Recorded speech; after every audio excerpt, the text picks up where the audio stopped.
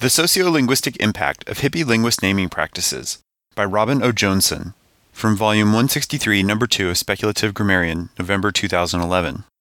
There is little discussion in the literature concerning the social and psychological effects of the distinctive and unusual names given to children by their hippie parents, such as Moonbeam, Peace Karma, River, Starchild, Red Pony, and so many more. Even less attention has been paid to the naming practices of the particular subculture of hippie linguists, who advocated for free morphemes in the 60s and gave their children names such as Monophthong Breathstream, Pronoun Copula, Resonator, Asterisk Child, Redponemy, and Gnome. Very few people so named have kept their monikers into adulthood. Most have abandoned them, sometimes informally, but in many cases legally changing them, in favor of more conventional names, such as Fred or Alice. John and Mary are less popular among the offspring of hippie linguists for obvious reasons. My own brush with hippie linguistic onomastics left me somewhat less scarred than most, so I want to share my story. I was born in 1966 to two otherwise regular Americans who happened to be PhD candidates in linguistics, Axolotl and Bikunya O. Johnson. Several of their linguist friends had already had children, and the hippie linguist naming craze was well underway. My parents were indeed proponents of free morphemes who dabbled in lexicalism, but there was a definite conservative streak to their thinking. My father, Axolotl, had no experience with having an unusual name, since he grew up in a small town with 4 other boys named Axolotl. Thus, he was concerned about the long-term social consequences of their choice of name for me, their first child. My mother, Bikunya, convinced him that I would be ostracized by the other hippie linguist children in the linguistic department communal daycare, the Kibbutz, if my name were too square. They compromised by giving me a fairly traditional gender-neutral name, but spelling it out in IPA. /Turndar, Turnscript A, B, small caps I, N, /. The slashes are indeed part of my name, though I rarely use them nowadays. It turned out that the other kids in the kibbutz were generally kind to me, though they did find my name unusually uninteresting.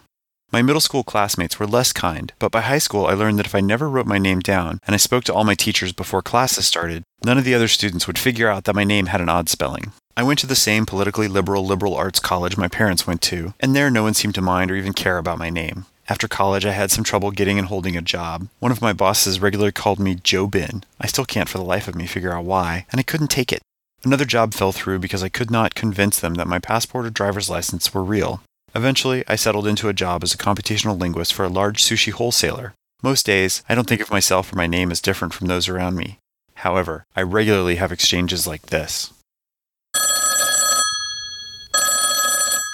Hello, this is Fancy Schmancy Restaurant. How can I help you? Hi, I'd like to make a reservation for dinner. Great, what's your name? Robin. Okay, could you spell it for me? I resist the urge to say exactly as it sounds, and instead say, Turndar, Turnscript A, B, small caps I, N. I'm sorry, what? Turndar, an upside-down lowercase r, Turnscript A, an upside-down script A, not the one with the extra hook on top. Some people use that one sometimes, but then my name would sound more like Rubbin, though not exactly. It's kind of funny, there's not a good word in standard American English. I'm sorry, what?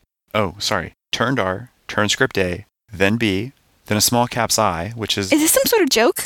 What? No, that's how you spell my name. That gibberish isn't a name. Oh, yeah, well, sadly it is. My parents are linguists. What now? Linguists. They study language. My name is spelled in the International Phonetic Alphabet. International Phono what now?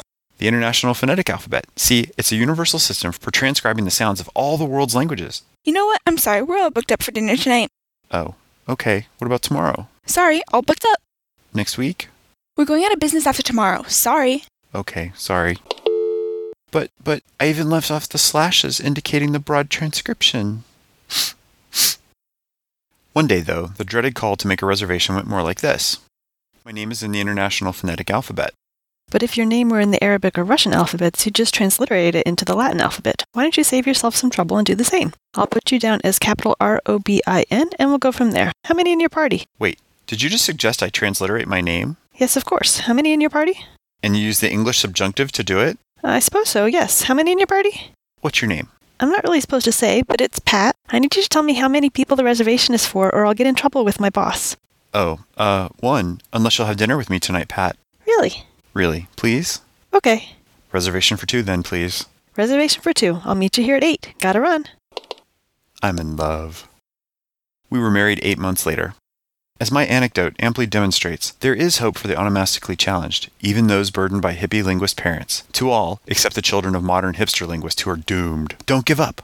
Special thanks to my younger siblings, Quinn, Chris, and Sydney, who encouraged me to share my story.